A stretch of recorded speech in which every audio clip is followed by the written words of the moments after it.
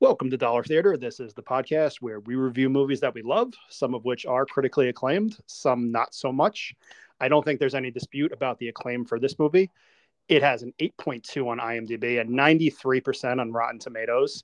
It is the 149th Best Picture on IMDb, and it is also the 2008 Best Picture winner and also won 3 other Oscars, which we'll talk about. Glad to be talking about it tonight. Before we get there, returning for the first time. Actually, had both of you on last time for Once Upon a Time in Hollywood. Glenn Thompson, Gail Maitland. What's going on, my friends? It's good, man. I keep forgetting we were that close together on these, and I'm Yeah. glad to be back so soon. Yeah, it's pretty fun. Thanks for having us, especially for this movie. Oh, thank you. Yeah, instead of calling you friends, I should have said friendo. Yeah, you missed an opportunity there, Dave. I do want to say, though, the amount of times you've posted that meme for us recently, like, I think I just heard it even if you didn't say it. So, promise. All right, so No Country for Old Men, 2007. I've seen upwards of 3,000 movies in my life, and there's probably around 20 of them that I've given 5 stars to, and this would be one of them. I could watch this movie every day and be totally satisfied with the state of cinema. It's a perfect movie, no notes, but we're doing a podcast, so I did, in fact, take some notes. This is based on a Corman McCarthy novel of the same name, which was adapted by the Coen brothers. I haven't read this book, but from everything I've read, it mostly stays true to the story material. There are some subtle differences that I read we could talk about when we do scenes. Everybody in this movie is kind of moving very slowly, and at first glance they would appear to be of below average intelligence, but in actuality this is really like a fast-paced film, and all of the characters in it are super intelligent. I just think there's one scene with Tommy Lee Jones and Garrett Dillahunt walking around at the scene of this massacre, and it takes them like 40 seconds to just decipher everything that happened immediately. Josh Brolin, we first see him. He appears to be like this kind of like simple, dim-witted guy, but quickly we see how he's able to adapt to things. When he walks into this crime scene, he knows that there's money there right away. He's alert enough to get a second motel room when he knows like someone's on his ass. He realizes in the middle of the night that, okay, this isn't a coincidence that these people keep finding me, or this guy keeps finding me. He realizes he's being tracked. He's a pretty bright guy. I enjoy reading a lot of the discourse about this film on like what this movie is. There's, on its face, I guess you would say this is definitely a drama, but there's like some banger action sequences in this movie that I'd put up against any action film out there. And then there's just like some straight up scenes that are from a horror movie, and most of those are with Javier Bardem as Anton Chigurh. We're definitely going to talk about him a lot. So this movie is flawless to me. I love excuse me, I love it. Glad to be talking about it with both of you. Gail, why do you love this movie? Well, because it's flawless. It's a flawless movie, and I'm a Coen Brothers fan. I love their whole repertoire, but this movie, I think, is their the best movie that I've seen by them. And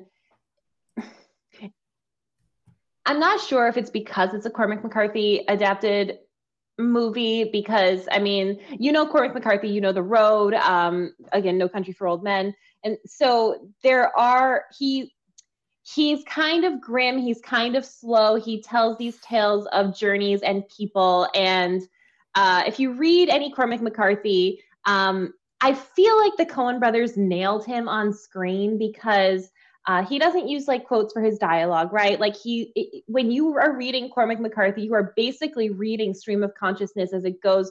And I feel like that's what you're getting from all of these characters all at once, so that they almost all kind of blend into each other, into this one story. I mean, it's perfect. And the Coen brothers did it perfectly. And I don't think there's a scarier villain out there than Anton Chigurh. And he gets away. Like, he's still scary. He's still out there. Like, everything about this movie starts with a bang and it ends with a whisper, and it's just perfect in between. Glenn, why do you love this movie? I mean, Gail and you both hit a lot of great points about it. I actually hadn't revisited this movie in a number of years, just for the sake of always watching new stuff and trying to catch whatever I can find. But I remember my partner hadn't seen it, and so she said she'd watch it for me while I prepped for this, and we sat down to watch it, and she'd never seen it. So I said it's like a Western meets a thriller, and it requires your patience, but it pays off. And we got to the end, and she just went, "What the fuck?" And to me, that kind of perfectly sums up how I feel about it. Is this movie does require your patience. A lot of Coen brother movies require your patience, but this one, especially with how prolonged some of the sequences are, and how some of that stuff takes time to get to, where I'm just going, what the fuck? Let's get, what is the resolution? And then to ultimately have no resolution is such kind of like you have to sit with that for a minute. And I think that's what I love, is so many movies, they try to get you to a point, and this one's like, make your own point, I guess, if you want. We don't care. And I love that. I think that's great. I think that's why this movie is a masterpiece. And I'm a little sad I didn't get to it sooner than this, but I'm glad I came back for this podcast. So you talked about like the ambiguousness of a lot of the aspects of the film. Great choices by the Coen brothers, who we'll talk about for a couple minutes here. I believe this is the first of their films that we've covered. It certainly won't be the last. Joel and Ethan Coen have directed about 20 films together since the mid 80s. I'm looking at their filmography, and I do have some blind spots here. I haven't seen some things like Oh Brother, Where Art Thou, the George Clooney one, Barton Fink. I think that's a big one that I've missed. Intolerable Cruelty. They've done a lot of Clooney, and I haven't seen a couple of them. Sure. When this came out, I wasn't like a super like movie buff or anything around 2007. So I had seen Big Lebowski, but I didn't like associate it with anything. So the first time I heard the words Coen brothers together was in association with this movie around 2007. But it had such an effect on me that their next film after this, Burn After Reading, was one that I was like, I need to see this movie like right away. And I saw that. I actually don't even know if that was their next movie or it was A Simple Man. I might be wrong. But most of their major films I've seen within like the last like 6 or 7 years. Fargo, I saw for the first time like 6 years ago. Ironically, I saw the first season of the FX show before I saw the movie. Huh. And then I drew kind of the parallels. The show's great. The movie's also just phenomenal. And then like a lot of the bigger ones, Miller's Crossing, Raising Arizona, True Grit, A Serious Man. I've seen those within like the last 5 years. They do a lot of different types of movies. They aren't super formulaic. They do a lot of different things, and sometimes they work brilliantly, like this movie or Fargo. But then sometimes you get some weird things like The Lady Killers, the remake with Tom Hanks and Marlon Wayans, which was like, okay, we tried something, and did it really work out? But it was fun for a little bit. But these guys, between them, 13 Oscar nominations, including a Best Director win for this. Gail, any thoughts on the Coen brothers in general? Well, so I think my introduction to the Coen brothers was way back in the day. I mean, I was probably too young to watch Fargo, but I watched Fargo, and I loved it. And I remember vividly when I was younger that there was a Simpsons that I was watching when I was probably 10 years old, and the kids were so excited because they were about to break into an R-rated movie, their first R-rated movie. And as they're leaving, Milhouse is chanting, Barton Fink, Barton Fink. And it's such a funny gag. And like, I remember that vividly. So when I finally watched Barton Fink, it made it even funnier. So I really like Barton Fink. I mean, I love The Big Lebowski. Oh Brother, Where Art Thou? George Clooney was fantastic in that. Gosh, I mean, yeah, No Country, Inside Llewyn Davis. Oh my God, it's so sad. And can we pause for a minute? Because holy crap! Oh my God, great movie. When we circle back to them, that's another one that yeah, same. It like sits on my shoulders. Ouch.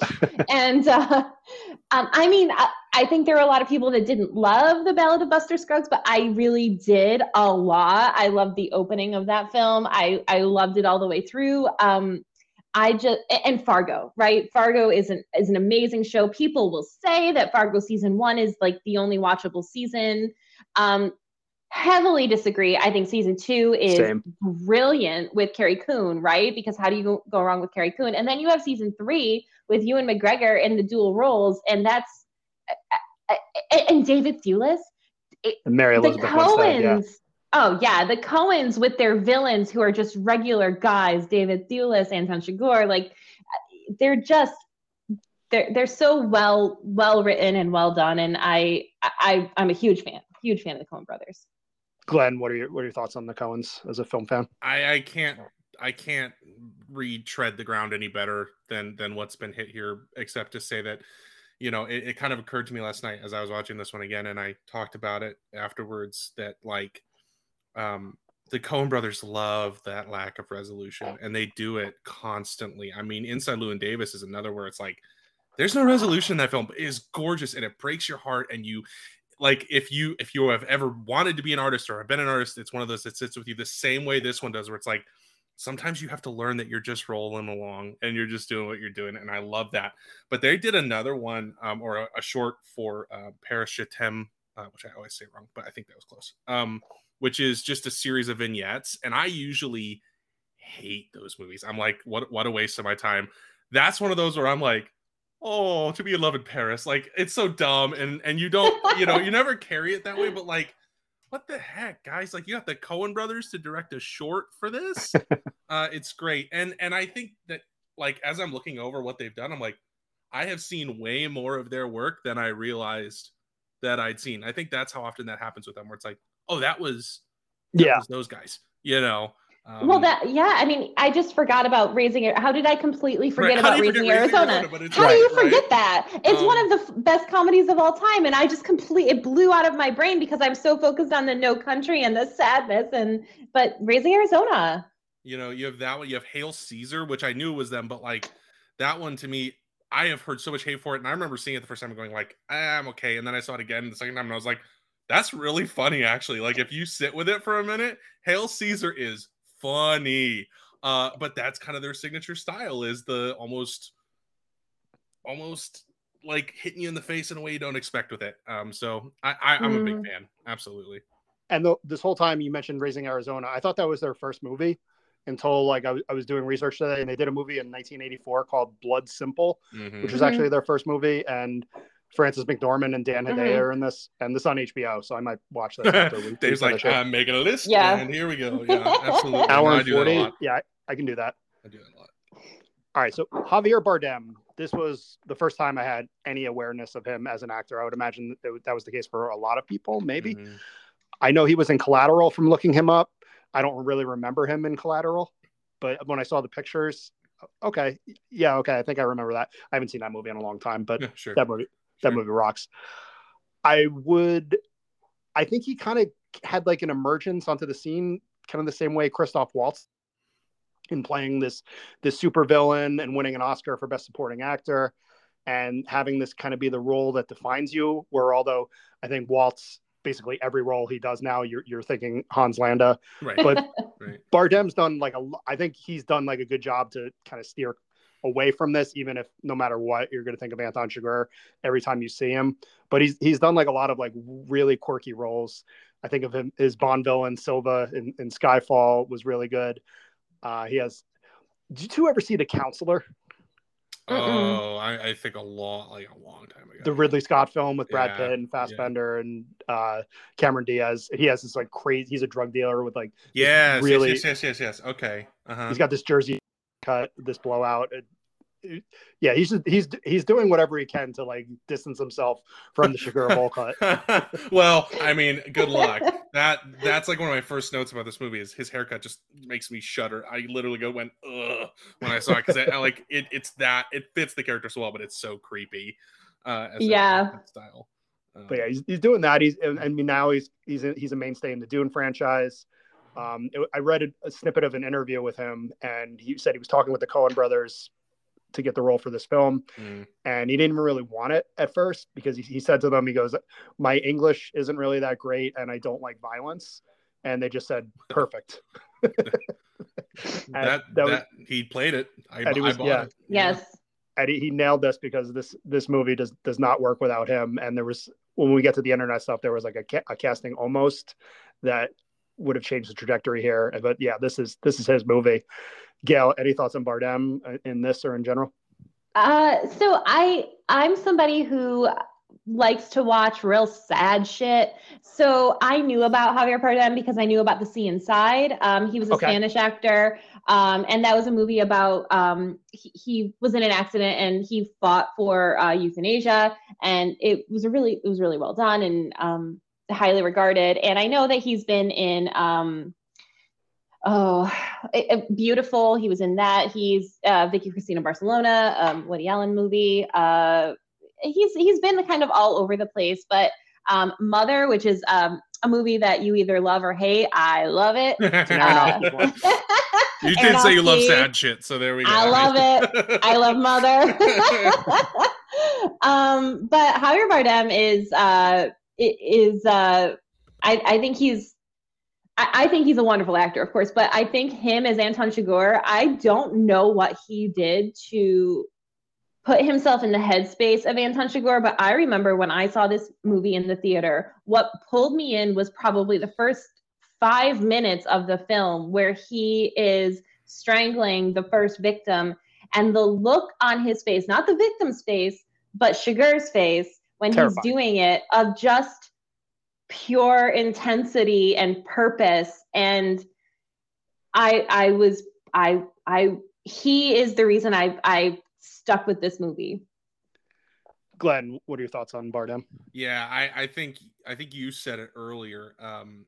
This is where I remember him coming on to the scene for me, like, because this was such a big, like, with the Oscar nominations and all of the buzz surrounding it. This was kind of my first real, like, oh, he's a guy that exists kind of moment.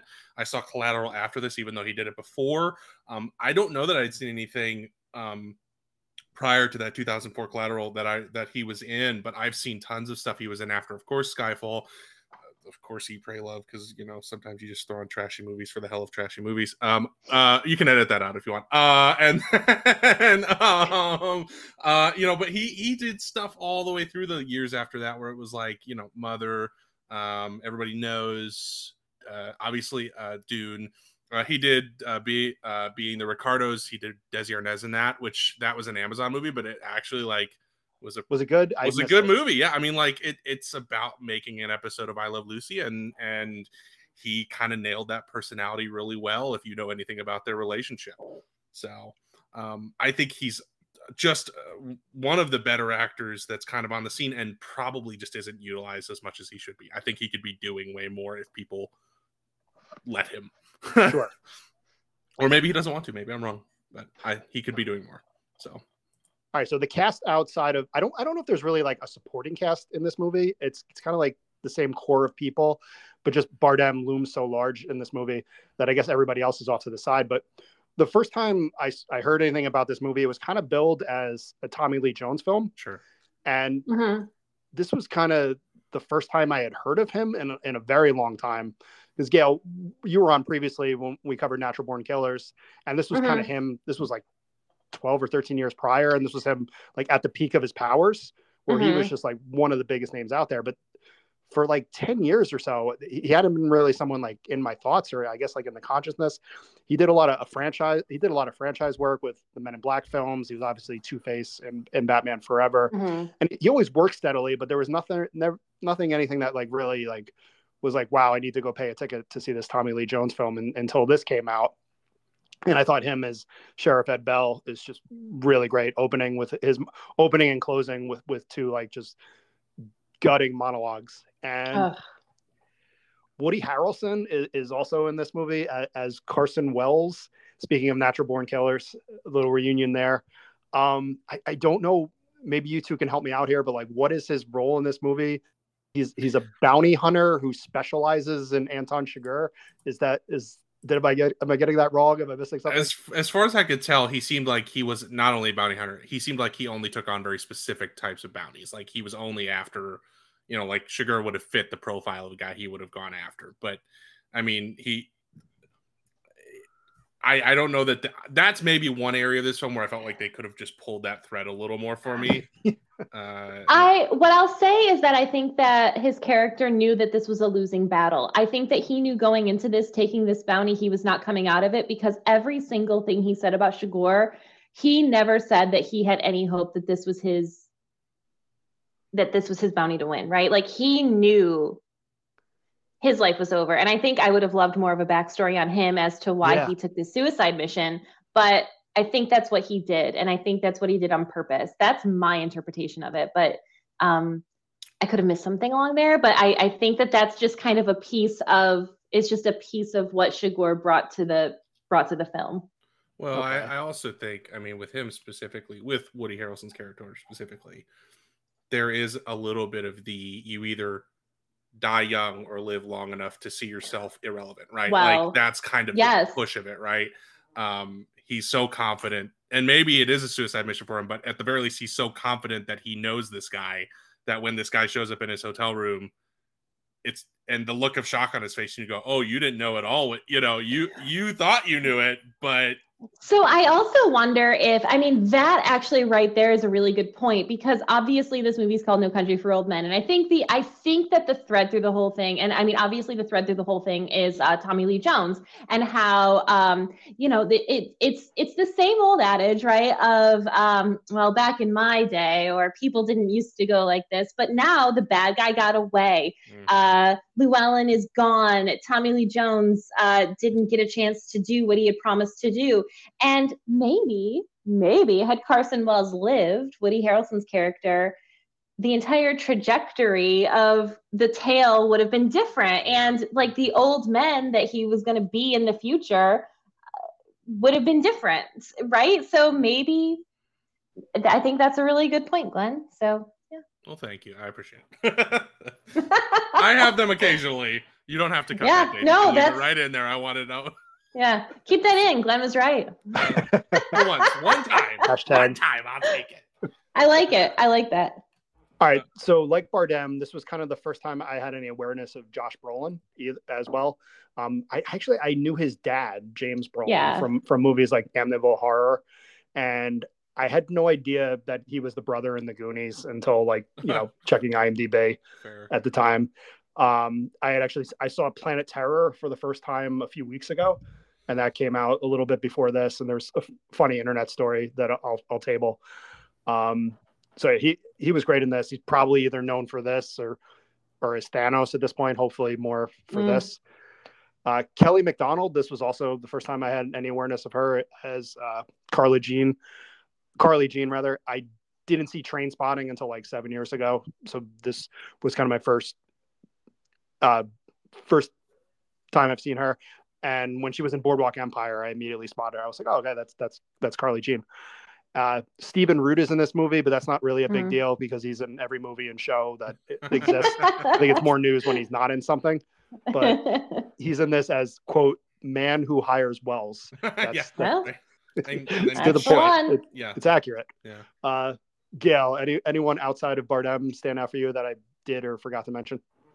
I mean, Tommy Lee Jones, of course, stands out to me. I think Josh Brolin, I think he did a fine job. I think he was exactly the character that he was supposed to be in the movie. I think anybody probably could have played Llewellyn Moss as kind of just the straight man trying to get away, who kind of made a snap wrong decision and changed his entire life and the life of those around him.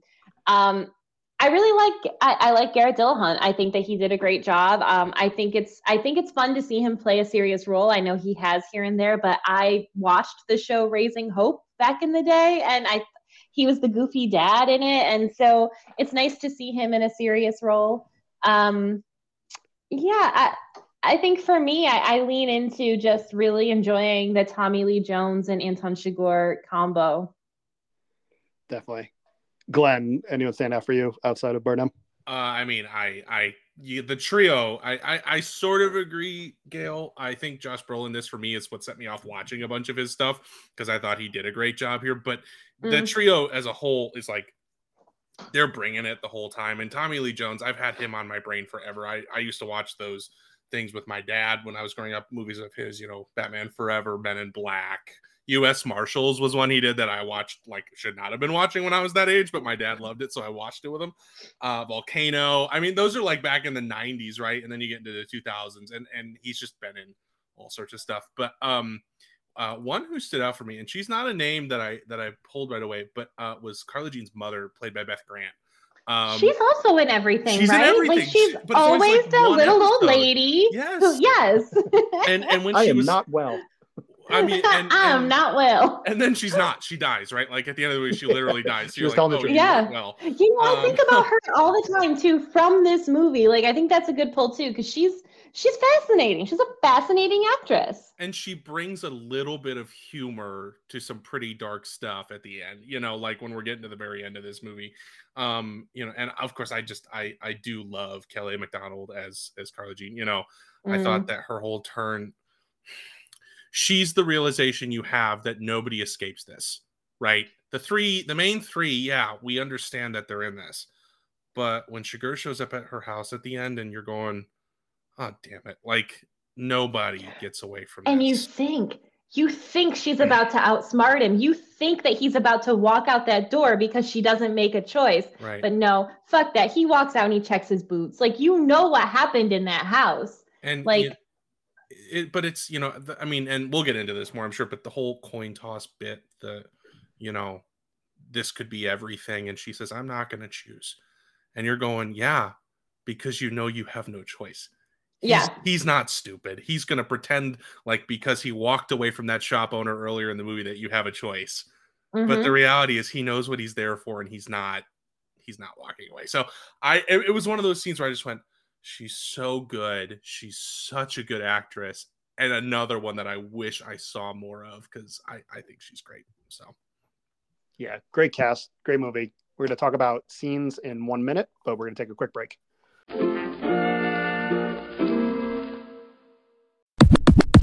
We are back. Favorite scenes. So I think I listed 1, 2, 3, 4, 5, 6, 7, 8. Yep. Okay. So they are as follows. The opening Shiger kills, which we talked about earlier on. Llewellyn going back to the scene. We saw him go there during the day. He goes back at night. And this is just a wild action sequence. The coin toss, the hotel chase between Llewellyn and Shiger in the truck, Shiger, the pharmacy explosion, Shiger killing Wells, Shiger and Carly Jean, and then the end scene, Ed Bell talking about his dream. Gail, where would you like to start? Oh, gosh, where do we start? I think we have to start, you know, from the words of Julie Andrews. Let's start at the very beginning. Let's talk about Shiger's first kill. I think that's incredibly, I think it's incredibly important to the movie because we need to see what Shiger is capable of, and we need to see how he does it, and we need to see that he does it with absolutely no remorse and with pure dedication to his job. I mean, this guy is a star employee. You hire him, he's going to get the job done. But this scene is full of unsaid action too, right? Like you see the scuff marks on the ground after his victim is gone. Like you see the struggle, you see everything, you see his bloody wrists.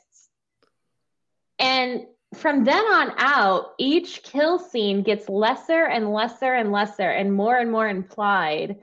But this first one was a gut punch just to say, like, get ready for what you're about to witness.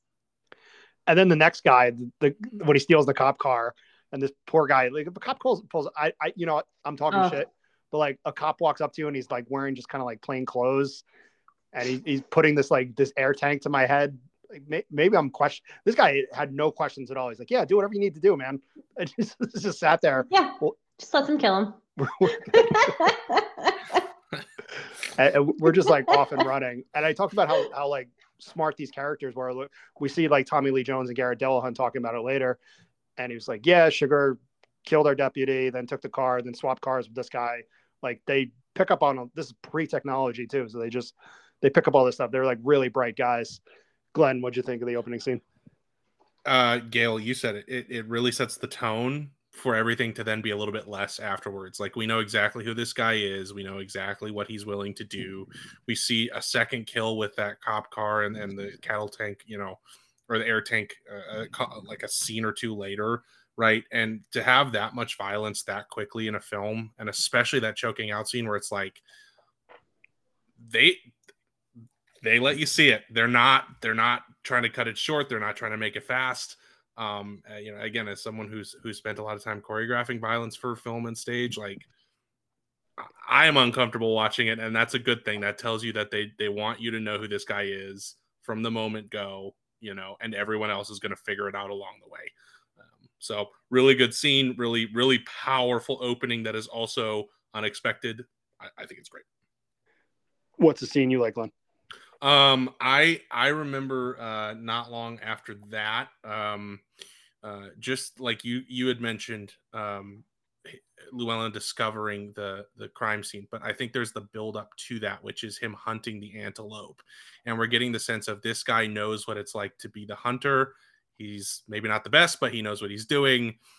He walks and tracks it and finds this crime scene, and I think it, like, the whole extended sequence of that is them establishing, like, when he's being hunted, he knows what he's now figuring it out from the other side, and I just, like, the juxtaposition is brilliant to me. I can't get past how well they juxtapose these three characters against each other. I like how they juxtapose these two scenes, because we see him walking around this massacre in the daylight, and even seeing it in the daylight is just like scary as hell, with the sun out. And then he goes back later when it's like pitch black, and he says to Carly Jean before he goes there, he's like, "I'm fixing to do something dumber than hell, but I'm going to do it anyway." And yeah, this is really stupid. You're going to bring this guy who's probably died in the last 12 hours. He's going to bring him water. Great thing to do, but this guy's probably dead. And we see in the distance, we see the truck, and we see these guys chatting, and we're like, yeah, they're not there to like say hello to you. They're there right to kill anybody who... Your truck is prominently in the way. You're very clearly gonna get, it's the juxtaposition of Llewellyn with Chigurh. Chigurh's a professional. Everything he does is professional. Llewellyn, everything he does is a little bit wrong. Like, he doesn't make the right decisions because he's not cut out for this. He hasn't done this. Like, he doesn't know what he's doing. Right. Yeah. And he does survive for a while, but it's ultimately that inexperience that puts him in that place that kills him, So it's great. And he gets out of this jam because I think this is the only time I endorse a dog death in a movie. It's funny you said that. I had to, of course, let my partner know that was coming because she's a little bit, not a fan of that. So I said, hey, just know that this is coming. And so she knew and she was okay with it. But she watched it after and she said, huh, I'm okay with that. And I went, yeah, I think that's just a thing. I think it's just a thing about that particular, you understand it had to happen, Yeah. The Coens, right? Like, they make you side with the human. That never happens. Oh. I don't. It's tough to like look back at that and like, what would I have done in that situation? But I don't know. It just seems like he's like swimming and the dog's like behind him swimming, and like, and that dog is ready. That dog's dedicated. Oh, like, he's gonna. I'd kill the shit out of that dog. Yeah, for sure. For sure. Oh, it is a tough moment to watch, but at the same time, I think any reasonable person would go, yeah, I guess I would do the same. Like, if it's me or that dog, I'm probably doing the same. Let's see how much hate mail we get, Dave. You can write us in. PETA is coming for us. All right, the coin toss. This is maybe probably the most it's the quintessential scene of the movie. Yeah, it's the movie. This poor guy, he's just making small talk, and poor friendo. Every question he asks him, Chigurh hits him with another question. He's like, will there be something else? I don't know. Will there? He's like, I need to see about closing. He's like, when do you close? Now? It's like, now is not a time. What time do you close? This guy is just, he doesn't know. He knows something's off, but he doesn't quite know what he's dealing with. And just, I can't, when he mentions that he married into this business, and Chigurh's like, you married into it. And he does like, I don't know if it's a laugh or a cough. Yeah. He chokes. It makes him choke on his nuts or whatever he's eating, because it just, he feels sorry for Anton Chigurh, feels sorry for him. Like, it's so good. And I watched it right before. It's you can find a Facebook clip on HBO Max. It was like a 4-minute scene. I just watched it before we recorded again. I watched the whole movie again this morning. Gail, what do you think of the scene? Well, I mean, this is the scene of the movie. This is the one that if you haven't been sold yet, if you've had to turn away during the dog death, if you've had to turn away during Shigur's strangling, like you're intently watching this scene, knowing exactly what Shigur is capable of. And this kindly old man who just asked if he was from Dallas, like that's all he did. He was just talking, and his life is on the line for a coin. He's on the line for a coin. Yeah. The thing about this scene is it puts you into a sort of comfort that Glenn mentioned before, that maybe this coin is what Shigur leans on. But no, I think Shigur was always going to let this man go. He wasn't going to ever kill this man. He just wanted him to feel like fear. He just wanted him to feel something. But or he just wanted to play a game. I mean, I was reading an article about, where some therapists and mental health workers were talking on the best depiction of sociopath in a film, and they picked Shigur hands down.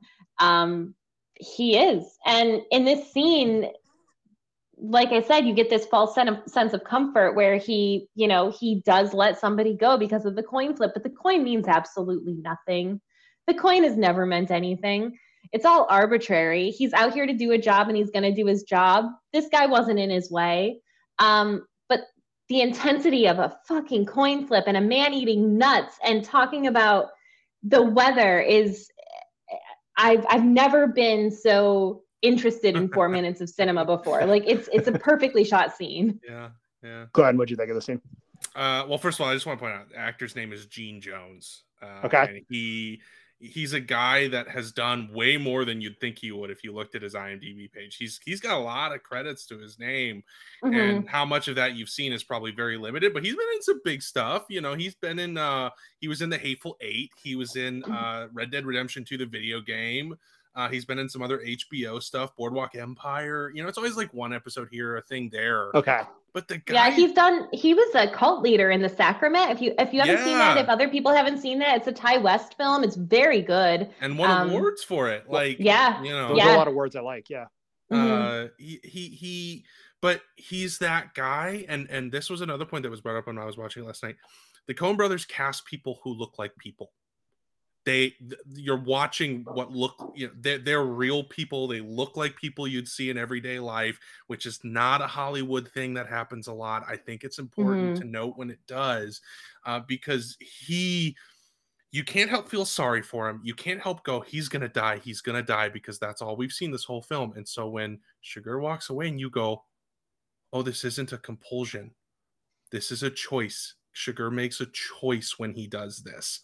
Is a huge point to establish this far into the movie, with a guy who's a shop counter attendant, who doesn't mean anything. He's not important to the film in any other regard. He never comes back, and he's the one who lives. And you're going, mind fuck, guys. Like, you just fucked my whole brain over in 4 minutes. I can't.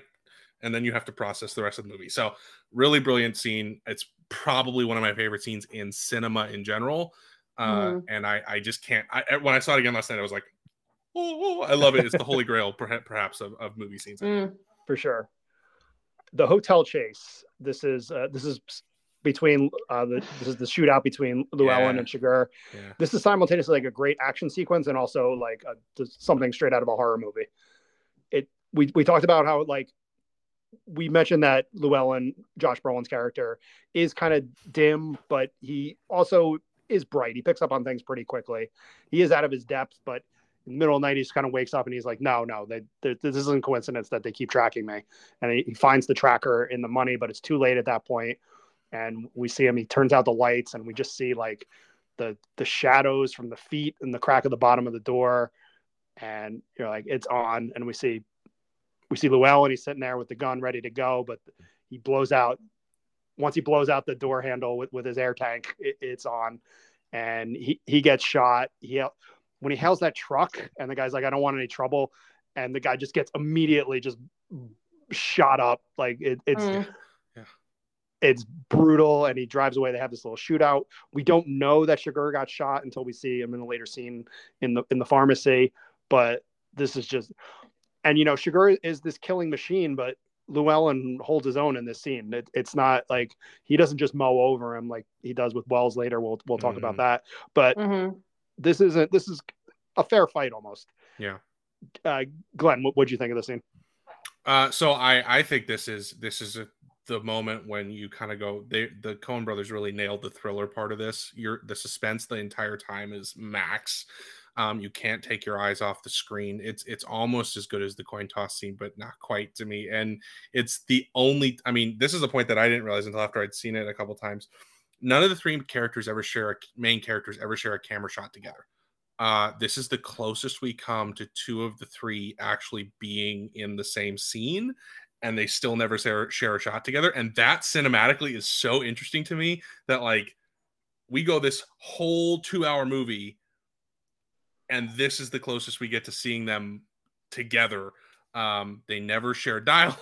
It's like, I love how brilliant this is in keeping that thematic thing going, or that thing going. And the truck crash and the shot to the knee, and you think he got him, but he didn't get him. It's like, oh God, I love it. I think it's great.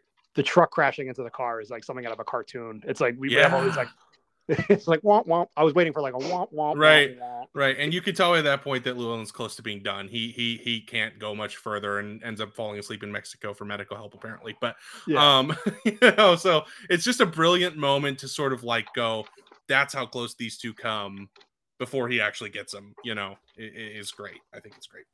What'd you think of that scene, Gail? I mean, I think you all have hit it on the head.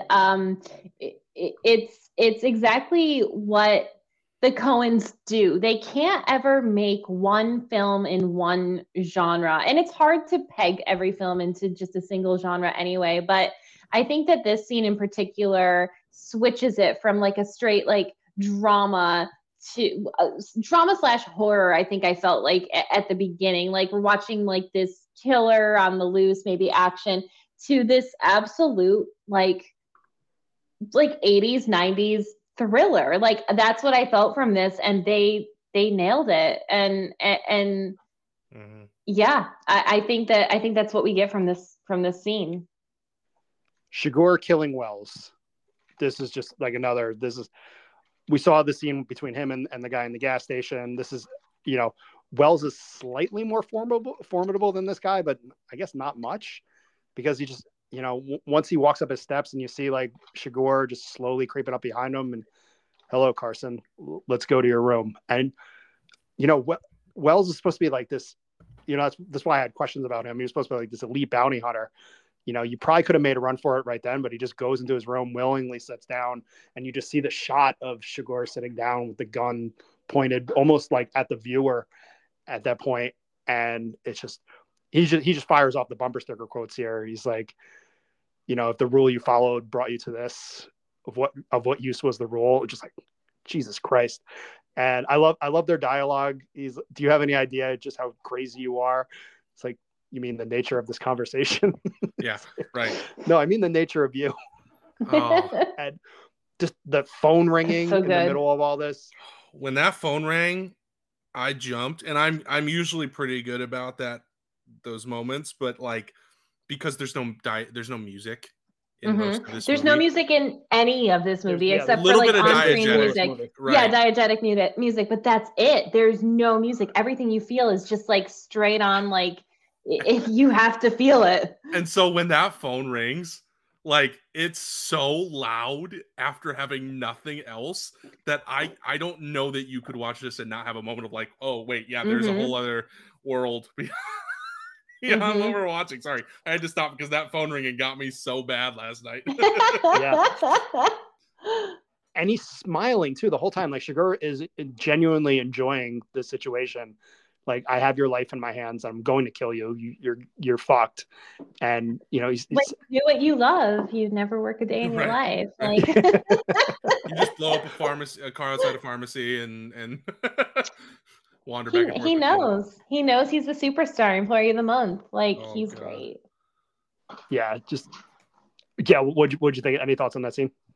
The Wells death. Uh, I mean, so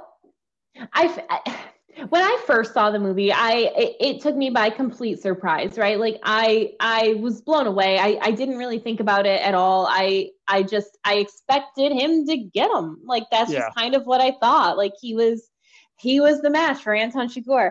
And then I mean, I've seen the film probably half a dozen times at this point, and the more I see it, the more I just see a man who yeah, I mean, he might be too big for his britches, and he's taking on more than he can chew, but he thinks he can chew it. But I really think there's this underlying like, I'm not gonna do this. Like he can't say anything about Chigurh without saying, you know, you can't run from him. Basically, is what he tells Llewellyn in the hospital room. I mean, it's. I don't. It's hard for me to see like, is this a man who knew what he was taking on and knew he was going to fail, or was he so delusional that he thought that he could take on Chigurh? I don't know. I don't know still. It's crazy especially when they come into the movie. I did think of Barbarian a little bit, kind of the tonal shift, because in that movie we get this like straight up horror movie, and then all of a sudden we're with Justin Long in a convertible. And right, it's like the Janet Leigh kill in Psycho, right? Like or the Drew Barrymore. Like you're expecting more from Woody Harrelson. You know that Tommy Lee Jones. You know that he can't do it. You know that he is not. He's doing a great job. He's a great investigator, but he's also 70 years old. Like he's not going to go out there on a manhunt for Anton Chigurh. Like that's too much for him. And so, he knows he's outmatched. He says as much. Oh, he knows. But he also had hope. He thought that he could do it. Like, and that's always going to be his white whale, right? So, yeah, it's an interesting character to have in this movie, and I think that it adds a lot of layer to the movie, and a lot of layer to the characters. Every character that I think he's a really important, pivotal character, and this is an important scene. Yeah, it's not fun to watch, but yeah, like I said, important. The last two I got here are kind of the end scenes here: Chigurh and Carly Jean, and then the end monologue of Tommy Lee Jones. Did either of you have anything you want to hit on before we go there? Maybe not before, but I definitely do want to hit on the scene where Tommy Lee Jones goes to the former deputy's house, and talks to him, because I think that's. Oh yeah, Asner? Is that at Asner? No. That's my bad. Is it his brother? No, it was his dad's former deputy. Okay. Yeah. One of them, either his dad or his grandpa's former deputy is who it was. Because he had mentioned like my wife, how Tommy Lee Jones' wife calls him. Yeah, and I think it's that Tommy Lee Jones is just looking in on him, because he's still alive and kicking, with a lot of cats. Many cats. Where? It is Barry. It is Barry Corbin. Really? Yeah. He was like towards the top of the cast list. I'm looking at the bottom because it's Barry Corbin. Okay, so yeah, Barry Corbin. Where should we go from here? Yeah, that scene, the scene when Tommy Lee Jones drives out to that farmhouse, and it's Barry Corbin is Ellis. We got it. Barry, and he goes in, and the house is pretty messy and a lot of cats, and then you see this guy and you realize he's in a wheelchair, and he's like, do you make fresh coffee ever? And he goes, about once a week or whenever. Oh man. And I was like, okay, so it's a guy who's alone, right? Like, everybody else has left him. Tommy Lee Jones is just the kind soul who checks in on him to make sure he's not dead on the floor and to talk, but I also think the reason the scene stuck out to me so much is because at the beginning, Tommy Lee Jones says, I love listening to the old stories. I love listening to the stories about the guys who did this before I did. And Ellis talks about, how about some of the old timers, but I think Tommy Lee Jones says, something like, what is the problem here? And Ellis is the one who says this. He literally drops almost the title. This isn't a country for old men. This isn't a place for old guys. If you live long enough, then you need to know when you're done, because you can't stop what's coming, right? And I think that, of course, is the crux of this movie is, and they kind of get into it later when he's at the restaurant with the old guy who's like, Texas is going to hell.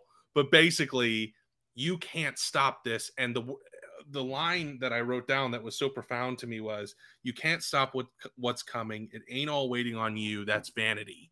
And that idea of like, you lived, you have to let that, because if you keep chasing what you didn't get, you're just going to waste all the time you have left. It's one of those where you're like, oh, you're right. I hate it, but you're right. Yeah. So I just love that scene. It's a good scene. It's one that I think maybe slips under the radar because it is just them talking at this dirty counter, but it's a really the conversations in this are just as good as the action sequences. Yes, Right. and they require your patience, but it's worth it if you let it happen. So, and they're captivating. Like, yes, they require your patience, and in probably lesser actors' hands, they would be tedious. But these actors took these words and made them complicated and compelling. And I mean, it's McCarthy anyway, right? So you're gonna get some great writing, but this is a movie above all. Like this, I agree. Like when you said, Dave, like this is a 5-star movie, I've done the same. Like this is a 5-star movie to me too, and it's because of things like this, the monologue, the scene that Glenn was just talking about, where Tommy Lee Jones goes and talks with one of his father's friends. Like it's all important. And it's just another where it's like, could we have gotten rid of it? I guess, but what do you lose? So. What do you lose when you don't when you don't have, I think what you lose is the sense of this guy who's realizing his time is coming to an end. And that's the entire movie. Tommy Lee Jones is the movie. It's not Llewellyn. It's not Chigurh. I agree. They're the story that Tommy Lee Jones sits with at the end of the day. They're the tale of regret. That's why he dreams about losing his father's money. Like, and he doesn't even know that he regrets it right now, right? He has no idea that that's what he's sitting on, but he's always going to sit on it. And the world is always going to change, and he's not going to fit in it anymore. And that's just how it's going to end. Mm-hmm. And I think that scene is more important than the shootout scene, right? Because this is more important to the whole of the film. So you heard it here first. No, I agree. I actually agree. That was brilliant. Gail, in return, that was brilliant. That was a really good analysis. Thanks. Yes, I agree as well. All right, Dave, your turn. Come on, brilliant. I Come on, Dave, brilliant. You picked the wrong of the three of us to say something brilliant. Chigurh, Carly Jean. So we talked about earlier. We hit on there are some slight differences from the book to the movie. Like I said, I haven't read the book, but from what I read from doing the research, in this scene in the book, Carly Jean kind of pleads for her life a little bit, and Kelly Macdonald's portrayal of it is she's just tired and she just kind of accepts her fate. She tells him, I don't have the money. She's like, I just have a pile of bills, and I just have my mom's funeral that I can't even pay for either. And Chigurh just coldly says, I wouldn't worry about it. It's like, where this is going. And they did leave it like ambiguous. Like we don't see him kill her, but he killed her. We know that she died, but I guess the door is slightly ajar, and he just ends and walks out. He checks his boots and he gets into a car accident, and just the bone sticking out of his arm is just disgusting. But, we saw him patch himself up earlier. We know he'll probably just do the same thing again. And he just walks away. This isn't the last scene in the movie, but it could have been.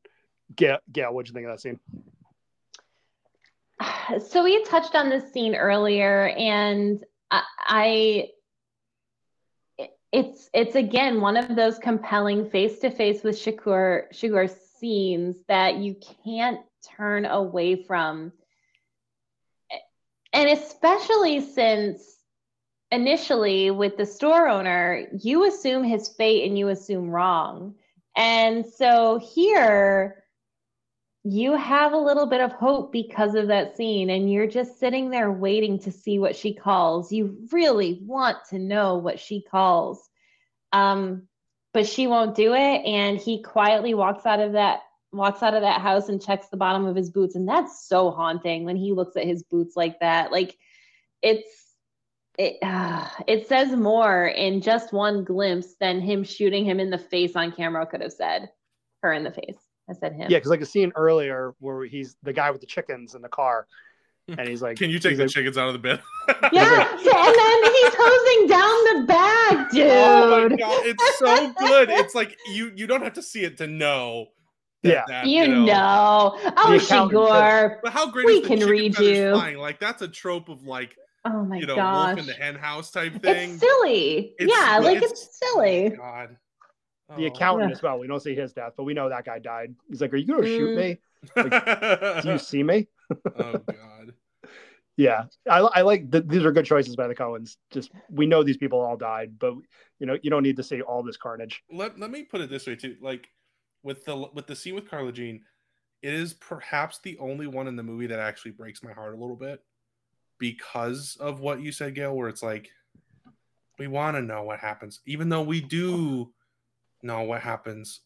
She's the like everyone else. I'm like, okay, you died, and that's horrible, and I like it was. Sugar is a serial killer and a sociopath. We get it, but with her, you're like, not her. Let her go. Let her go. And he does it, and you just, it just breaks my heart every made a promise. Yeah, he did, and you know that he's gonna follow through on it, but you're just like, not her. Anybody, like almost like I feel like anybody else. She didn't do anything. She didn't do anything. Literally, she works at Walmart or worked at Walmart. She didn't do a goddamn thing. Breaks my heart.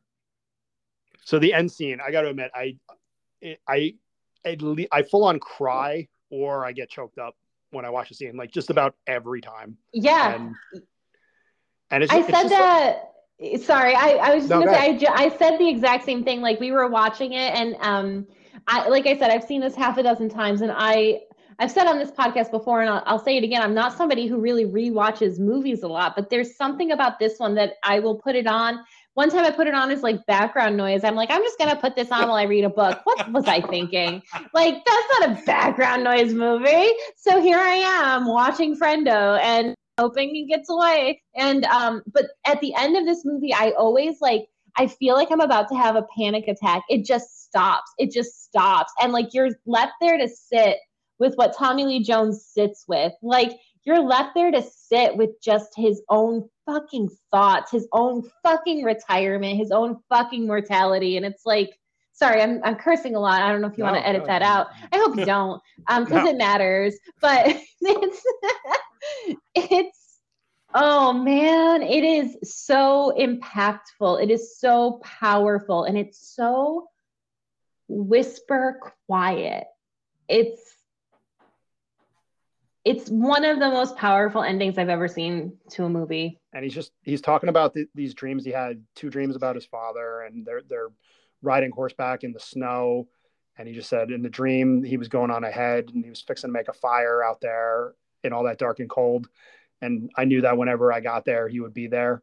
And then there's just a pause. And he's like, and then I woke up at end credits, like, fuck. And he also talks about how, and this is something that haunts me, and I know that people who are older, it haunts them too. Once they reach that age that their parents reached and then extend past it, he talks about how like I'm older now than my father ever was. So I guess he was he was the younger man. And so it's like, damn, like that's just so heavy in 38 seconds? Like, what did you just lay on me? Like, it's so hard. It's so hard. Because we go from seeing Sugar's bone sticking out of his arm to this. Just like, that's why this movie rules. Yeah. Glenn, what'd you think of the ending? I mean, you actually kind of put what I was going to bring up just now, which is we see Sugar walk away. And everyone's going, no, that's not how this ends. And then, of course, it does. And then it jumps to this scene where it's just Tommy Lee Jones giving this monologue. And, for this, it's like, I can't think of a better way to end a movie about meeting fate than to have a guy who's literally just going, I can't escape fate. I just don't know when it's going to happen, and Tommy Lee Jones is one of the few actors I can think of where you'd be like, yeah, just keep going. Just keep laying it on, man. I want to hear it. Because he's not giving you a lot of inflection. He's not giving you a lot of emotion. It's just, this is what I saw, black. And it's enough to make you say, what the fuck? So I appreciate it, yeah. I like how in their next film, too, the Coen brothers, it kind of ends similarly. Burn After Reading. Not nearly as powerful, but it ends with J.K. Simmons giving, like, I don't even know what we did. What did we learn? Yeah. Don't do it again. How often they ask that question in their movies? A Serious Man ends with him staring down a tornado. What did we get from this? Nothing. And I think too often movies want you to feel like either really down or really up. And these movies very often just go, we don't know either. Good luck. Go figure it out yourself. And people don't like it all the time, but the Coen brothers do it well. And that's, I wish we had a little bit more of that. Yeah. Yeah. Yeah. Powerful ending. This movie rules. I might watch it again this week. After you watch the other one that you have on your list. Yeah. Oh yeah. Blood Simple. Yeah. Yeah. That'll be on there. All right. According to the internet, I like to start these with the casting almost here. It's kind of a big one. The role of Llewellyn Moss was originally offered to Heath Ledger, who declined to spend time with his newborn daughter and took some time off. And it, kind of worked out for everybody because he gave him time to play the Joker about a year later. Yeah. Yeah. And did it work out? I don't know. I mean, here's the thing, right? If you know that his reason was I want to spend time with my newborn daughter, and then we all know what was coming a couple years down the road. Yeah. Well, would that have happened if he didn't play the Joker? Well, and if he had taken Llewellyn, would he have played the Joker? We never know what fate has in store for us, Tommy Lee Jones. Ride that horse, carry that torch. God damn it. Yeah. I agree. He's young. He's really young at this point. He's a little too young, I think. Yeah. So this probably worked out. I like Brolin's great in this. I don't either of you yay or nay on that. I mean, it also, like I said, for me, it gave Brolin kind of a jump start that I think he probably needed for people to see more of his stuff. Heath Ledger had already done several things that put him out there. So could Heath Ledger have done it? 100%. I have no doubt that he could have pulled that role off and done it well. But, I love Josh Brolin in this, so I would rather have Josh Brolin. All right, so another one here. Oh yeah, go ahead. No, I was just gonna say I don't love Josh Brolin in this. I think he's fine. I don't entitled really to bad opinions. It's fine. I don't really have any strong feelings either way. He didn't move me in this film. It's fine. It's so Bardem heavy and Tommy Lee Jones. Yeah, I think that might just be it. I think anybody who played this role plays third fiddle to those two. So maybe that's just me being unfair to Josh Brolin. You know what, Josh? I'll give you a shot. Yeah. Go watch some others. Just there's a few other pieces I think that all right. He stands out and better than this. So I can see your. All right. All right. So Bardem nearly had to drop out of this due to a scheduling conflict. Thankfully, it was resolved, but he was almost replaced with Mark Strong, which could have worked, but no. This is Bardem's role, but Strong is a good heavy. I really like Mark Strong. I can see him doing it. Everything I've ever seen Mark Strong in, I fully admit right now I had to pull up his name just to make sure that I was thinking of the right person. I just did the same thing. So you know what? I'm good with Bardem. And I feel like Bardem's accent, his broken English made Shigura a lot more interesting than a British actor would have. Yeah. I only point to that simply for do I think he could have done it? I do think he could have played the role well. I agree. Javier Bardem was 100% it just would have been an entirely different movie at that point with Mark Strong. Sure. Yeah. Absolutely. Yeah. Imagine Ledger and Mark Strong. Right. Yeah. It's so hard though, because really, and I'm going to go back to it again and again and again, but that opening with Javier Bardem's face, in 2007, when I saw that in a theater and I was like 25-ish years old, I had seen a lot of fucked up movies at that point. Like, my goal was to watch disturbing movies. And this was just Coen brothers. This was Raising Arizona, Big Lebowski, Coen brothers. And I see that look on his face that no other actor I have ever seen have on their face. Like, I can't imagine anybody but him playing this role. And that's right around the time Mark Strong did Stardust too, which if you've ever seen it, that's a sleeper that a lot of people haven't seen. Stardust. It's kind of a higher fantasy, like fairy tale. Is that with Robert De Niro? Yes, he plays a skyship captain, and it's one of those where it's like, let your belief go, let your suspension of disbelief happen, because it's really meant to be a fairy tale, but like that's kind of where I definitely see Mark Strong in those more over the top roles, and so this one, I think Javier Bardem, because people didn't really know who he was yet, he just fit it so goddamn well that we could let him be anything. So, Glenn, you said you had something about Roger Ebert. Oh yeah, I want to point people to if you are ever curious about like the reception of this movie at the time, it got really great reception, but one that always strikes me is the way Roger Ebert talked about it. He gave this thing 4 stars. He kind of talks about what he loves about it. Obviously, that's the way all of his reviews were. But he's one line that stuck out. Consider another scene. He's talking about the scene where Moss is trying to, give me one moment here. He's talking about the scene where Moss is confronting Chigurh, and then he jumps into the gas station scene with the coin flip, and he says, with the gas station scene with the coin flip, consider another scene in which the dialogue is as good as any you'll hear this year. Roger Ebert thought this film was a masterpiece, and that's not something Roger Ebert ever said lightly. So don't you miss him? I miss him so much. I miss his pressure on films. I miss the way he would make you go, I love this film.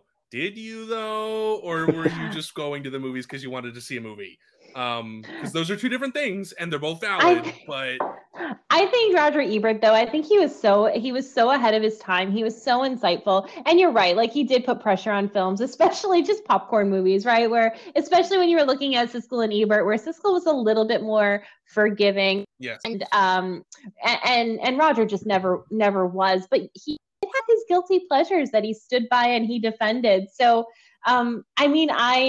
I have a soft spot for him. I've always loved him. I've always loved to hear him argue and defend his points and be very sickened by film at times. But I love him. And this is a great review. Thanks for pointing us to it. Yeah. He another just a line. He says, this movie's a masterful evocation of time, place, character, moral choices, immoral certainties, human nature, and fate. And I agree with you, Gail. I think the thing that I'm pointing to it for, according to the internet, this section where we point out things that are interesting to us. He would tell you if a film was fun but not good. He'd be like, shut your brain off. It's okay. But the inverse of it is, this film is a masterpiece and you have to let it in. You have to just say, okay, like you said, Gail, it grips you, but you have to walk in and say, I'm here. Let's go. Because if you don't, it's not background noise either, as you rightly pointed out. You can't just put it on. Surely not. I'm good. Let me go do my laundry. Like, you're going to be pulling the towel just like this for 2 hours, holding it up and just unfolding it for 2 hours. So be ready. I just sat there with a coin in my hand the whole time. Why was I flipping? Compulsive flipping. I had started flipping a coin. I was about to choose something. So, that I just want to point to it. I think that's why we dive into these movies this way, is to kind of figure out, like, did other people feel the same way? I think people felt the same way. This movie's worth every bit of what we're talking about. Yeah, mostly the praise I read, it was mostly universal praise. I forget which one. I think it might have been the New York Times. I'm shocked, I tell you. I'm shocked. Yeah. They were dismissive of the way Brolin was killed off screen. They didn't like that. This character, their gripe was that he was given an anticlimactic death, but that's the Coen brothers. Oh. And it's also part of go ahead. Oh God, I'm sorry. I don't want to interrupt, Gail. The scene is not about his death. The scene is about Carla Jean's reaction and Tommy Lee Jones' reaction and all the people going, "Oh my God, we didn't get it in time." Yeah. It's so important.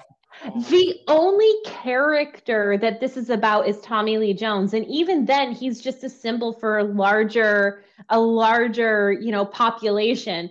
This is not about Llewellyn. This is not about Shigor. This is not about Carly Jean. As much as we love her, it's about Tommy Lee Jones.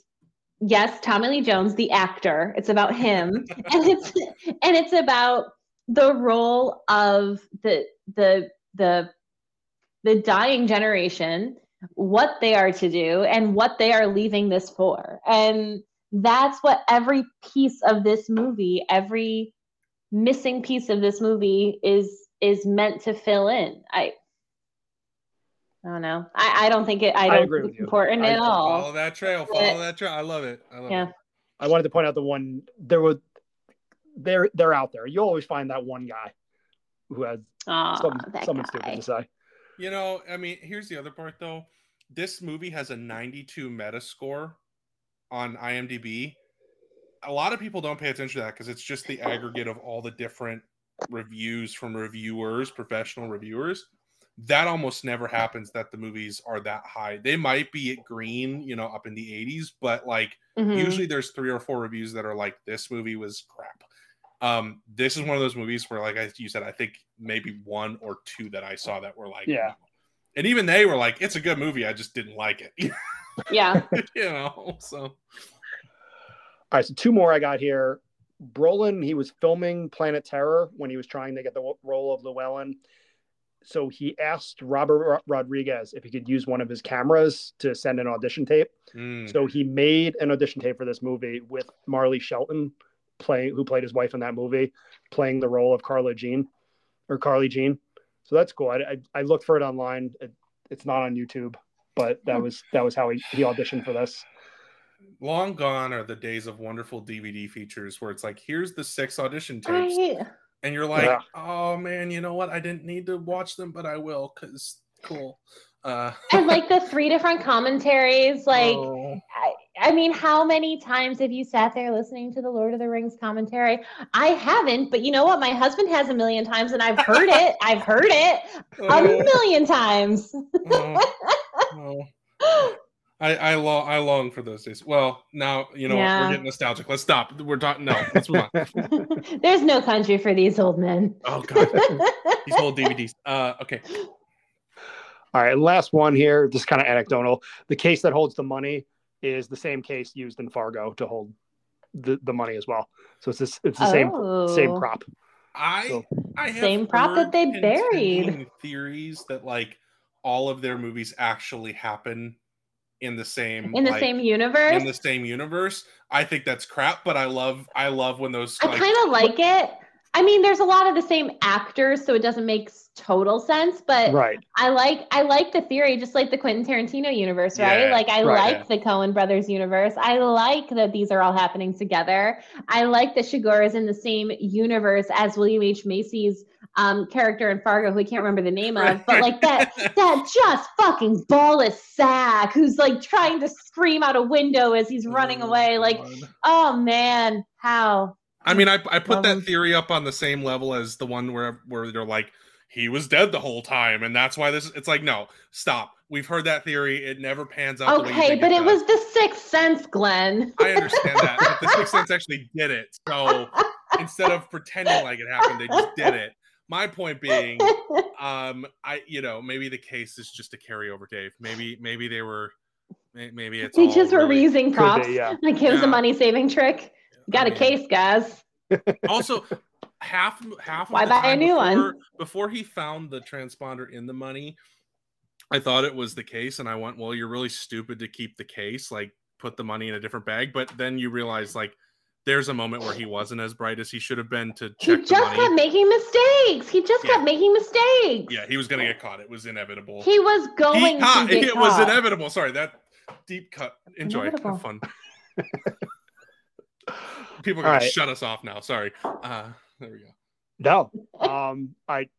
That's it for the internet stuff. Trivia. I have a trivia question here. There are hundreds of movies with the word country in the title. Oh, jeez. Oh. I found a lot of them. Some I didn't know exist. I would say every one of these I didn't know existed until today. So I'm going to give you a list, and one of these is a fake movie. So which one is the fake movie? Okay. We have one aptly titled, just keep it simple, Country. That's the name of the movie. Or is it? From 1984. This stars Jessica Lange and Sam Shepard. They play farmers who are having financial problems. That's the plot. Or is it? Wine Country. This is from 2019, starring Amy Poehler and Maya Rudolph. And they play lifelong friends reminiscing on their life choices, as one does, or as two do. Unpolished Country. This is from 2007, or is it? This stars Kevin Costner and Amy Adams, and they play an estranged father and daughter attempting to reconcile their relationship after the death of her mother and his wife. Then we have North Country. This is from 2005, or is it? And it's with Charlize Theron and Jeremy Renner, and it's about a minor who presses sexual harassment charges against her boss, and this is based on a true story, or is it? In My Country is the last one, 2004. This is Samuel L. Jackson and Juliette Binoche, and they play a journalist and a poet who form a romance in South Africa. One of those, or sorry, one of these is fake. Gail, what do you think? I think it's the Unpolished Country. Okay. Glenn, yeah, I have to agree. That sounds like Kevin Costner does some shitty shit, but I don't feel like that's his shit. I don't think he ever played Amy Adams' dad, but if he did, like, please give me the link where I can watch that. So, all right, you're both getting on to my tricks because we've podcasted too many times together. Well, that was it. I can totally buy Country. Like, of course, there's a Country. I can totally buy Wine Country because that sounds like an Amy Poehler movie. That's because I saw a clip from it and I laughed because Rachel Dratch was in it, and I know she's over the top. I always laugh at her. So yeah, it was good. But I just, when you said Kevin Costner, I was like, what? No, I didn't. Yeah, so cool. Glad to hear we got it. I want to check out the Samuel L. and Juliette Binoche one. Yeah. Same. Oh my God. 2 Silver Foxes out there. Yeah. Doing it up. Put that on the list.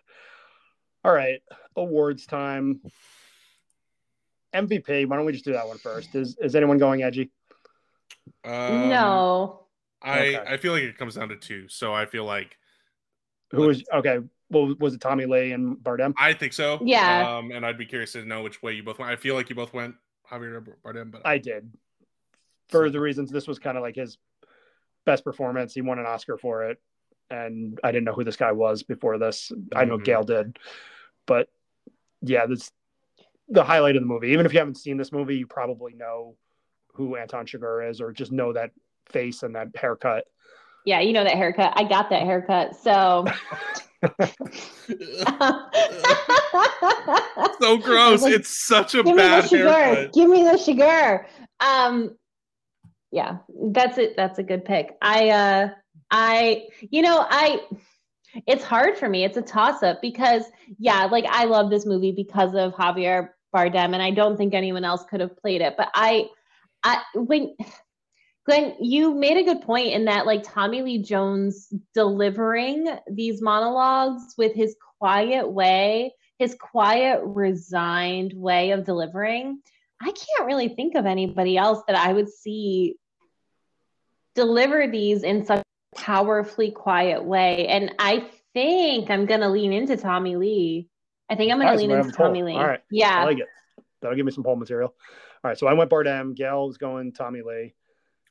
How about you? I think I'm also going Tommy Lee Jones simply for the weight he has had in my movie watching life, knowing how much, like, Javier Bardem.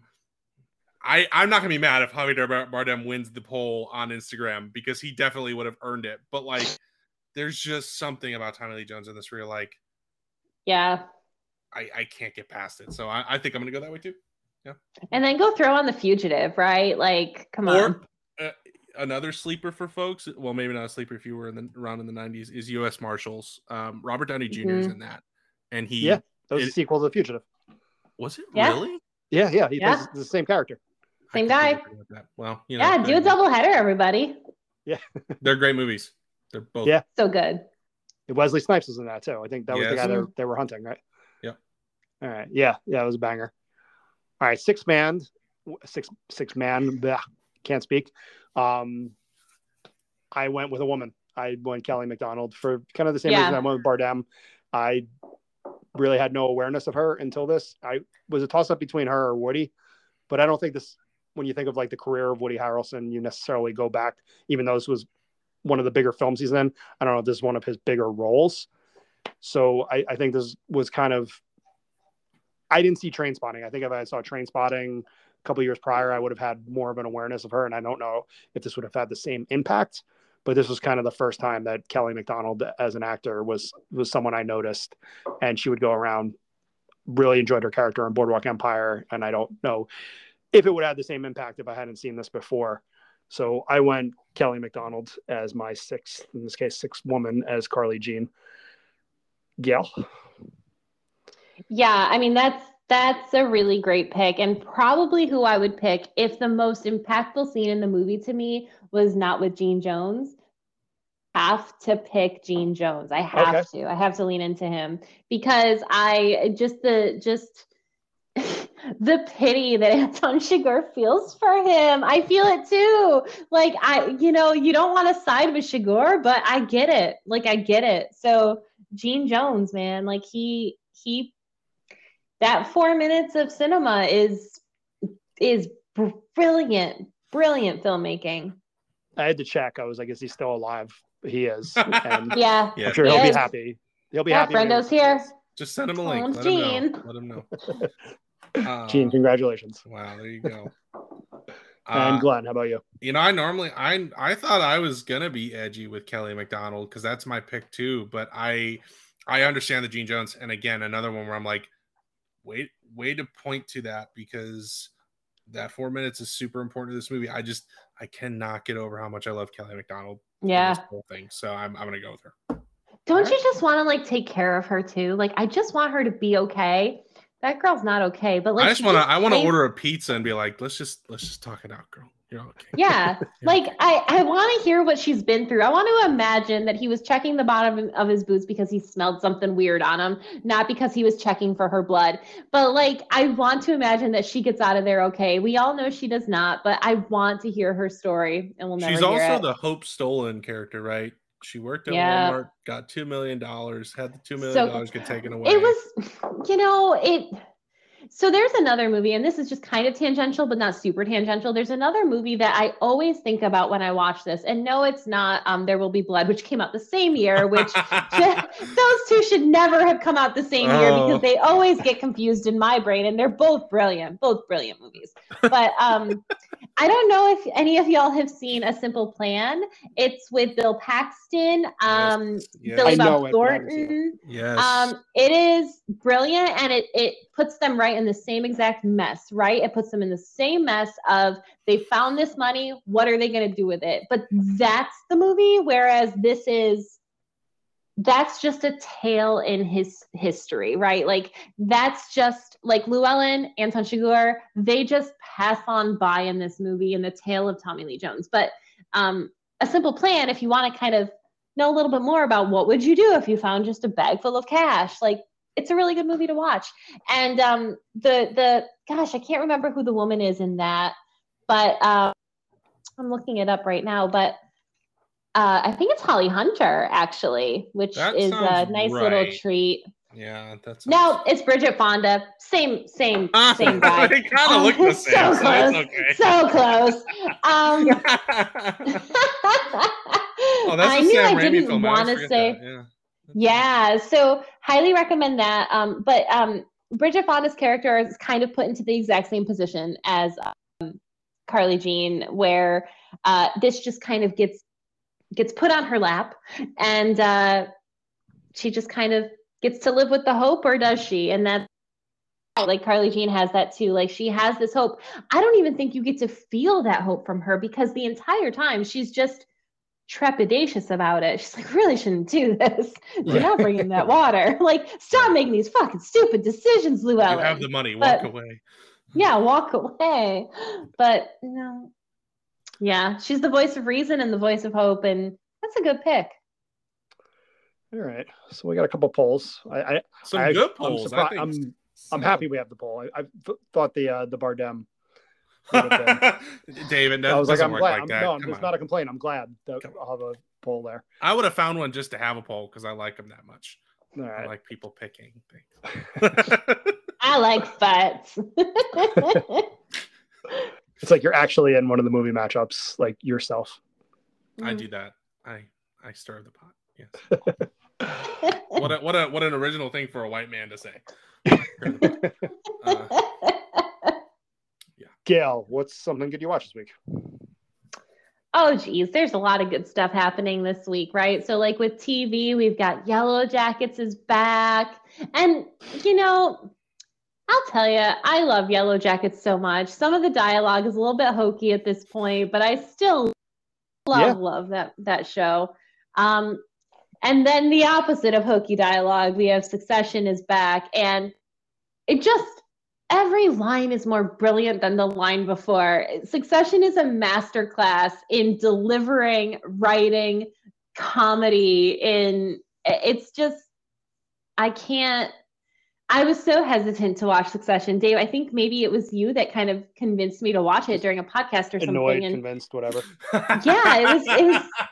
I was like, why do I want to watch white men and white people just like privileged people just be mad at each other? And no. This is Shakespearean comedy at its best. Like, this could not be any better. I'm so happy with it, and I laugh so much when I watch it. And then I recently rewatched a God, I don't know how to say his name. He's French, so I'm gonna say like Denis Villeneuve, like Denis Villeneuve. Yeah, Denis Villeneuve. I know. I don't know. I've been watching Emily in Paris and doing some Duolingo. So, but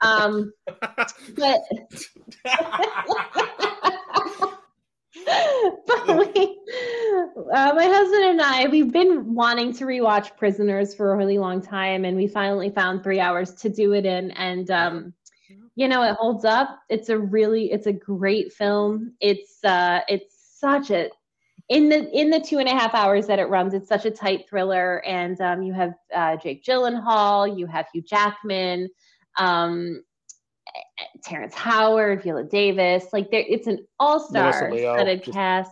Yeah, it's Dano. Really packed. Oh my God, Dano! You don't know where he's coming from, but Dano in that movie, oof. Yeah, I think when I first saw that movie, which was like 2013 when it came out, when Dano, there's a line that he says when Hugh Jackman's character is like confronting him, and he said like they didn't scream until I left them. Like, that gave me the same chills as the Anton Chigurh chills, and I love Prisoners. Like, I love it. So if you haven't seen it, I highly recommend it. Denis Villeneuve, he is directing Dune. He's done Enemy. What else? Incendies. Arrival. Oh, Arrival, so good. Where Kevin Costner plays Amy Adams' dad. Circle of Life. But so I love that. And then Succession, Yellow Jackets, usual fare. Yeah. Good month for TV. This is definitely this is the month where they jam all the shows in. They qualify for the Emmys. So, yeah. And Barry starts. I think Barry is Barry. No, God. Couple of weeks. Yeah. So excited. Yeah, I know Barry and Succession. I'm on the same night. That's going to be a sad but epic TV night. They end on the same night. Yeah. Oh yeah. Barry's seasons are usually 8 episodes. So makes sense. Well, Glenn, what'd you watch this week? Up. Well, I'll go a different direction completely. Okay. So recently checked out that action film RRR on Netflix. Yes. How is it? It's so good. It is. I really don't have a background in Indian cinema, like, at all. And my wife does, and she loves them. And we were hanging out with a bunch of her friends, and we put it on, and it is 3 hours, but it is 2 feature-length movies. Like, truly, it's 2 movies. And the whole time, all of us were just like, what? This is insane. And it just keeps getting more insane. And it's about these two, freedom fighters kind of going at each other the whole time. So it's really, really well done. It's got that Indian dance and music that people love. Won the Oscar. It won an Oscar for that music. And the movie, that didn't even do the movie justice. It's just like, if you like action movies, this is action movies pumped up to like 1,000 and in so many good ways. I couldn't get over it. I love thinking about fights on screen. This just took everything I wanted and was like, yep, we're doing it. We're doing it. If you thought it, we're probably going to do it. So it's 3 hours, but it's probably one of the fastest 3 hour movies I've ever seen in my life. Like, just wow. And there's a great point in the middle where you're like, I can stop and take a 10-minute break or stop tonight and come back tomorrow kind of thing. It's great. So really great there. On TV, obviously been following the new season of Ted Lasso because, I stump for Apple TV like crazy. I love Ted Lasso. I'm sad that it's ending, but I'm glad that it's ending because I think they're going to tell a good way. Like they said 3 seasons and they're really hopefully going to end it strong on 3 seasons, even though Dave doesn't agree that makes it go TV.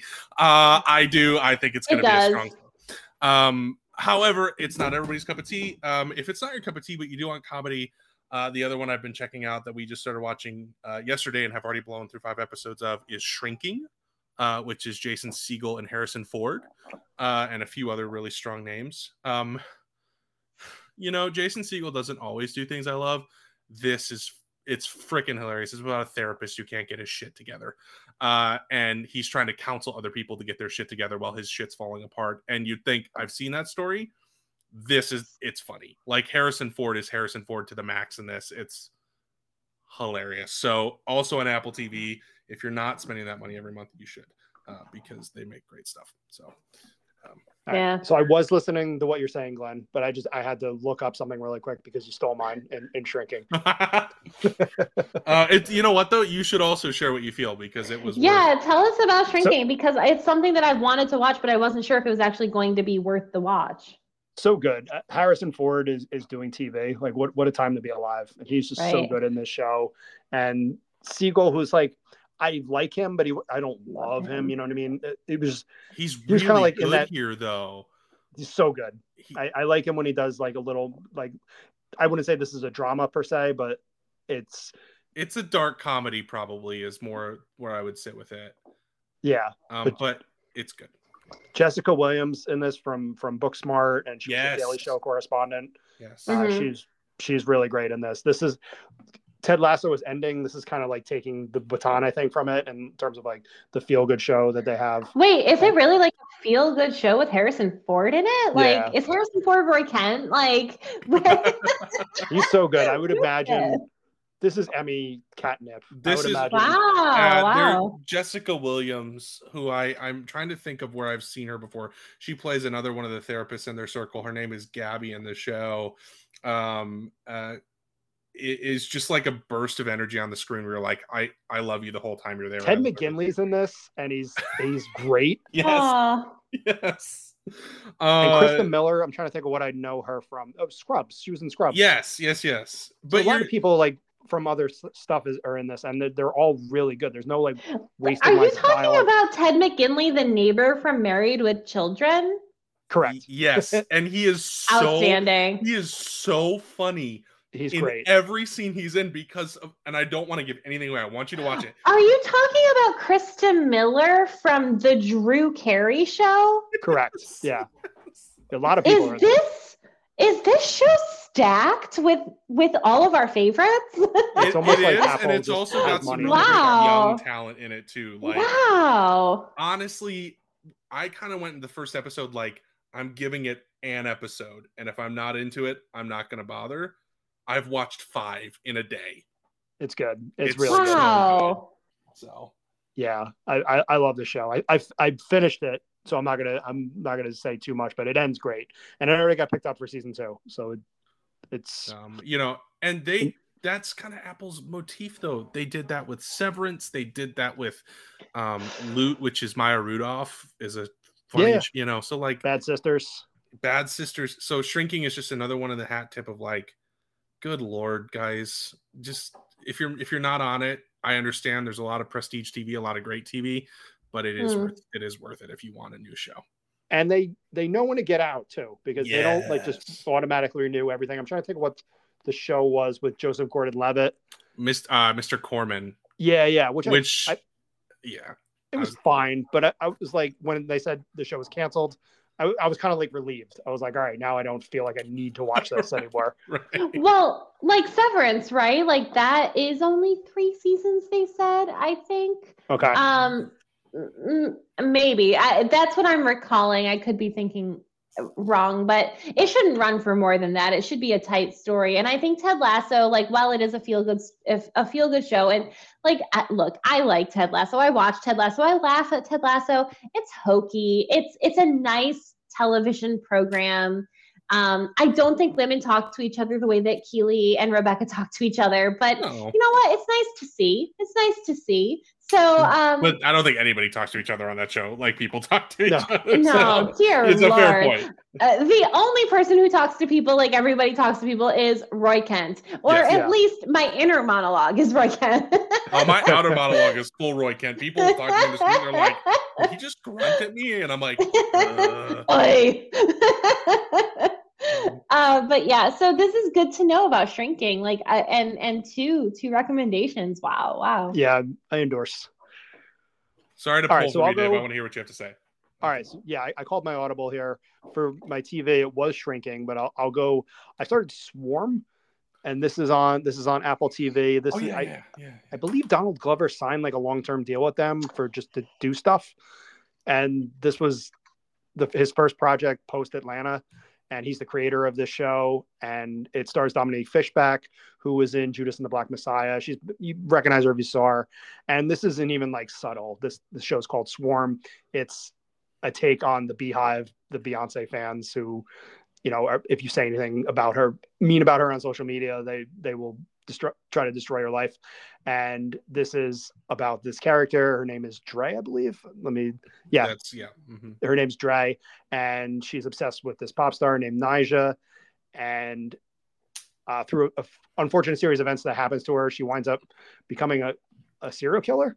And she starts killing all these people that she finds said bad things about this pop star online. I'm only 3 episodes into it. It's very dark. It's a dark comedy, and there's a lot of fucked up shit that happens on it. But it's 7 episodes, which is a weird number to have in a season. But I've watched the first 2 or 3, I think 2, and I'm gonna see where it goes. I think our friend Brian recommended it in the movie group, and that's what made me want to watch it. It sounds like something that's probably up his alley. Either of you on this, or was it on your radar? It is on my list because it was one of those where I saw it on Apple TV, watched the trailer, and went, yeah, I could get into it. It just hasn't been on yet. And I think for me, Apple TV does this kind of show so well. They did it with Physical, where Physical is a dark fucking comedy. Yeah. This feels another one where it's like, how did we get here? Like, where did you, so I'm very excited to watch it. And I'm glad to hear that it's, Yeah, it's 7 episodes, so it's not a huge time suck. And the episodes are like 35 minutes long each. So I'm probably watching like 20 shows right now that I'm just juggling. So just add one more to the pile. And for movies, over the weekend I watched Close. This is an A24 film. Yes. I think this is the first 9-star movie. This first 9 stars I gave to a movie this year. So I really enjoyed this a lot. This is about two young boys, their friendship. Their name's Leo and Remy. They're about 13, and their friendship through tragedy gets disrupted. I won't say too much. Some stuff happens, and these 2 boys are like separated, and it's the aftermath of their friendship ending. It's kind of like a simple film, but it was very gutting. And sometimes I catch these like foreign films that really have an impact on you. And so far, I guess it's early. There really hasn't been like a movie that's really got me yet this year, except for this one. Mm-hmm. This is the highest rated movie I'd have so far for 23. Same question. Either of you have this on your radar or heard of it? Oh yes. This is 100% at the top. Like, I have a great art house theater here in the city, called Music Box, which shows a lot of this stuff. This one and another one that came out recently called Full Time have both been kind of right at the top of my list of like, I've got to see these movies. And if you guys haven't heard of it, there is a musicboxfilms.com. The art house actually like streams a lot of cool stuff online for a subscription fee. So if there's stuff that you can't find, like, cool, all right, worth checking out. Good to know. So yeah, that is good to know. I usually kind of wait. A lot of art house movies will come out on Canopy, which is free with a library card. So if you have Canopy, Kanopy, you can get that, or Hoopla, that also is free with library card. Yeah. Sorry, I'm a librarian, but you can get a lot of free. No, do not apologize. I don't ever want an apology for being a librarian. So you can get a lot of free stuff. Yeah, you're welcome for my service. A lot of free stuff with that.